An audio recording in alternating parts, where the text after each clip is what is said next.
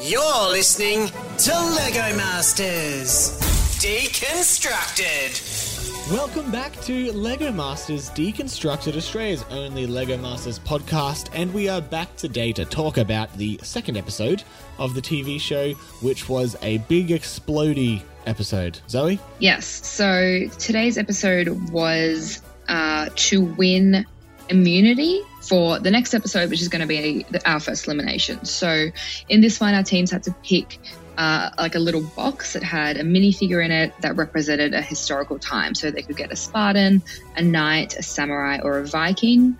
I would have hated this challenge. I can work with none of those, basically. Yeah, I mean, I think I just would have been like, whatever I got, I would have been like, yep, cool, no worries. I don't think I would have had strong feelings about which one I wanted, which maybe is a good thing, because it means that you don't spend the entire episode being like, oh, I wish I had a different one. I just don't think I know enough about, like, knights you could work with the other three. I don't think I know enough about any of those time periods.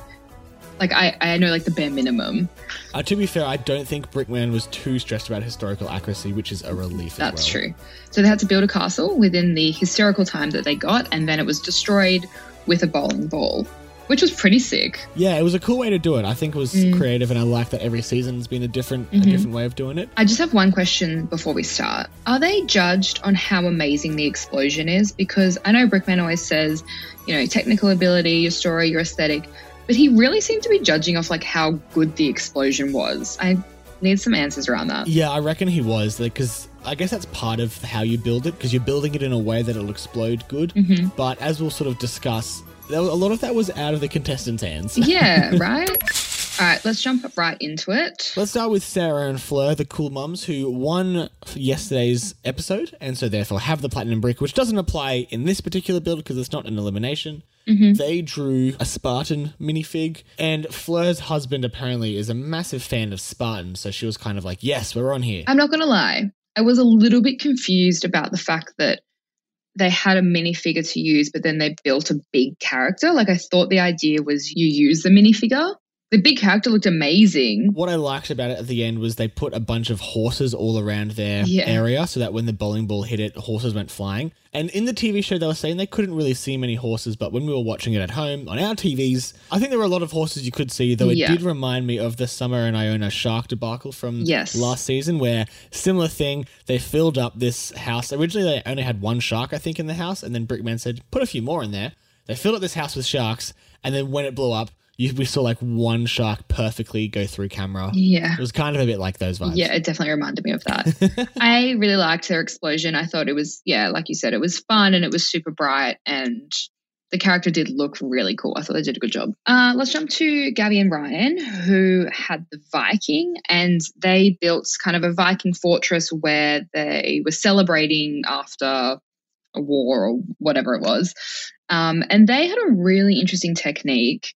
They did brick bending, which is basically having 1x2s side by side, and then it gets to a point where you're sort of able to bend it around. Yeah. It looked really cool, but I was like, I don't understand. The start of the episode, I was like, I don't understand what the purpose is. I'm assuming it's not as strong, so it'll break easier, but then it sort of proved to be the opposite. They had two things. They had this big six-sided star thing, which was brick bending. And the idea is that you have like a lot of tension in these bricks. And so theoretically, if a bowling ball hits them, then hopefully they all just like poof and explode. Right. Which kind of worked. But the other thing they had was this big circular structure, which they built to be quite loose, but it was almost a bit too loose. And so when the bowling ball hit the circular structure, which wasn't brick bending, it was like normal bricks, whatever you call that. It sort of bent and absorbed the ball and didn't really explode. So they kind of had a bit of a tough go of it. But to be fair, they do have a curse on them at the moment. That's true. That's to be expected. Let's go to Amy and Darway. They had a samurai and their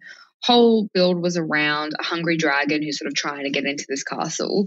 I liked the idea. I actually thought it was a really fun idea, but boy, did he not get it together with building that dragon. Yeah, so he spent most of the episode sort of saying, I'm a bit stuck mentally on how to do the dragon. I'm going to have to come back to it, And eventually he built the dragon, and it wasn't what I expected, but it was really cool. Yeah. It was like a lot brighter, I think, than I expected. It was like a bright green dragon, and I was like, oh yeah, that's cool. I'm just going to pause for a sec, though, and say, he has a Lamborghini. Yes. What is going on there? They did a little intro to Amy and Darway, and they talked about how he likes spending money on fun things, and I assumed they meant Lego. And then it cut to them in a Lamborghini. I know. Bro, what are you doing? That's the most expensive thing in the world. We need to talk to him because I have questions.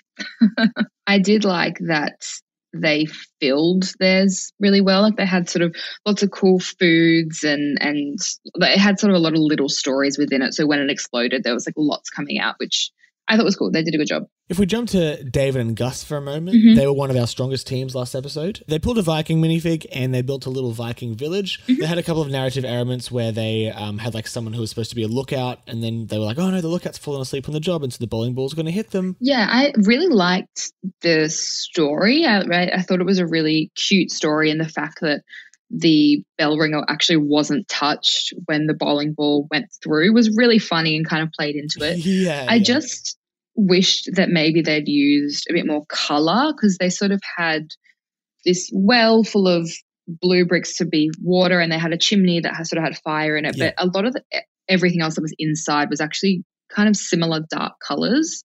So when it exploded, I was a bit like, what am I looking at? Yeah, they had this cool idea for like the water and fire bricks to all mix together, but the percentage of bricks in their build was maybe skewed too heavily towards the non-blue and orange bricks. And so, as you said, when it blew up, it was a little hard to see that stuff, but that's so hard for them to predict anyway. Let's jump to Michael and Harrison. They had a Spartan, and theirs was like a Hydra attack on a Greek temple.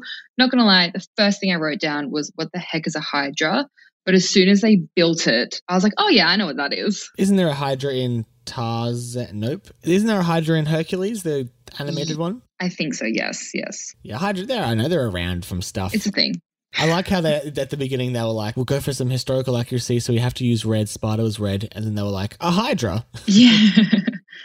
Something they did that I thought was such a good idea was the front of their building had columns, very Greek, but they were actually filled with pieces themselves. Like, so they were sort of shaking them around like maracas. I just thought that was such a smart way to get pieces inside. Absolutely, yeah. And they also had like a little Zeus figurine, which they had positioned very specifically to try and make sure that when the ball hit it, he flew up in a very specific way, which did give me vibes of the cowboy hat in season 2 with Jackson and Alex, which I was a big fan of. Overall, pretty fun build, I think. Yeah, I think it was definitely up there for me. So Jess and Anthony got a samurai, and they built a samurai dojo. I don't actually know what a dojo is. Dojo's like, as far as I know, the training sort of facility. Oh, okay, yep. So theirs was interesting because they had this big tall tower, which was kind of a strange choice considering the bowling ball was being bowled flat. Yeah. But it ended up working really well in their favour because it had a really fun collapse where the bottom of the build was taken out by the bowling ball and the tower sort of went like, yeah. So this was where I sort of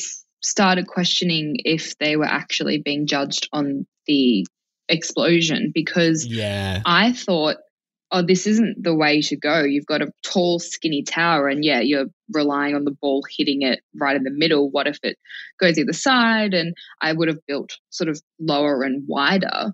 But obviously everyone was really impressed with the way it collapsed and held everyone's attention. So I think they were judged on that. It's probably worth flagging at this point as well, in case, again, you missed part of the episode, that Hamish was the one bowling the bowling balls, which I don't think we said this episode yet. Either way, he was, but also his bowling was pretty good. Don't get me wrong, it was pretty good, but it did have a big effect on the explosion. The best example being Gabby and Ryan, where they actually bowled the bowling ball twice because the second one was like off to the side a bit.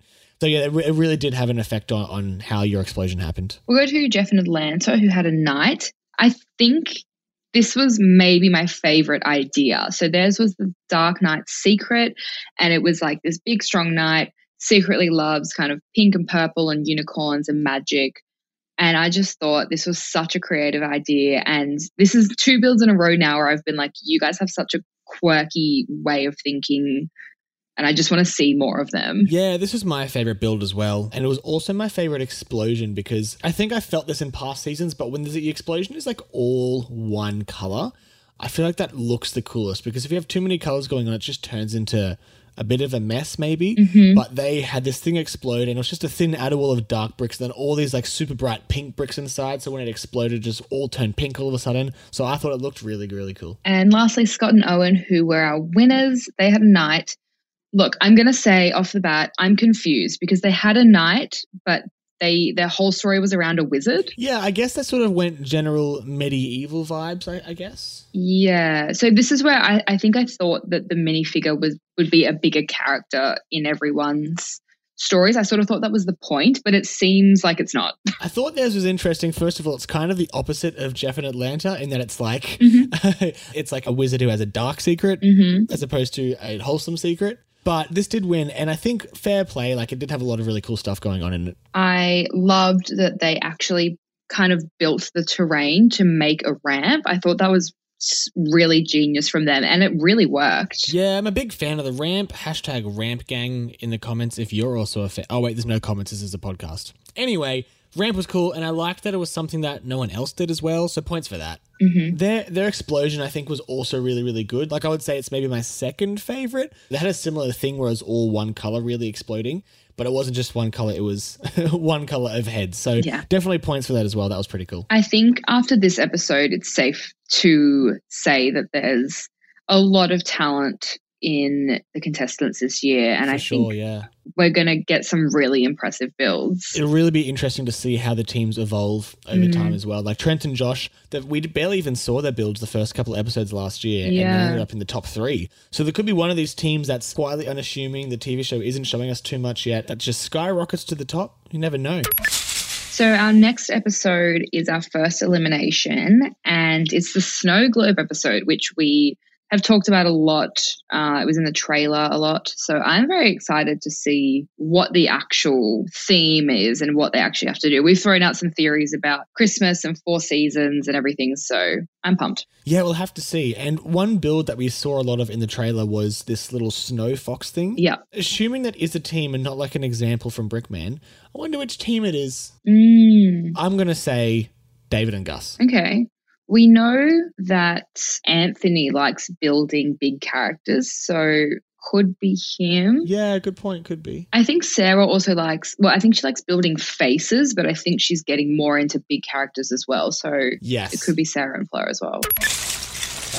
Thank you so much for listening to today's episode of LEGO Masters Deconstructed, Australia's only LEGO Masters podcast. That's it for this episode, talking about episode 2, but we will be back to talk about the next episode, so make sure you subscribe to the podcast wherever you get your podcasts. Also, tell your friends about it. You know, if you have some friends who watch the TV show, tell them about this podcast because maybe they need it in their life. Also, make sure to follow us on socials and DM us with any thoughts or questions.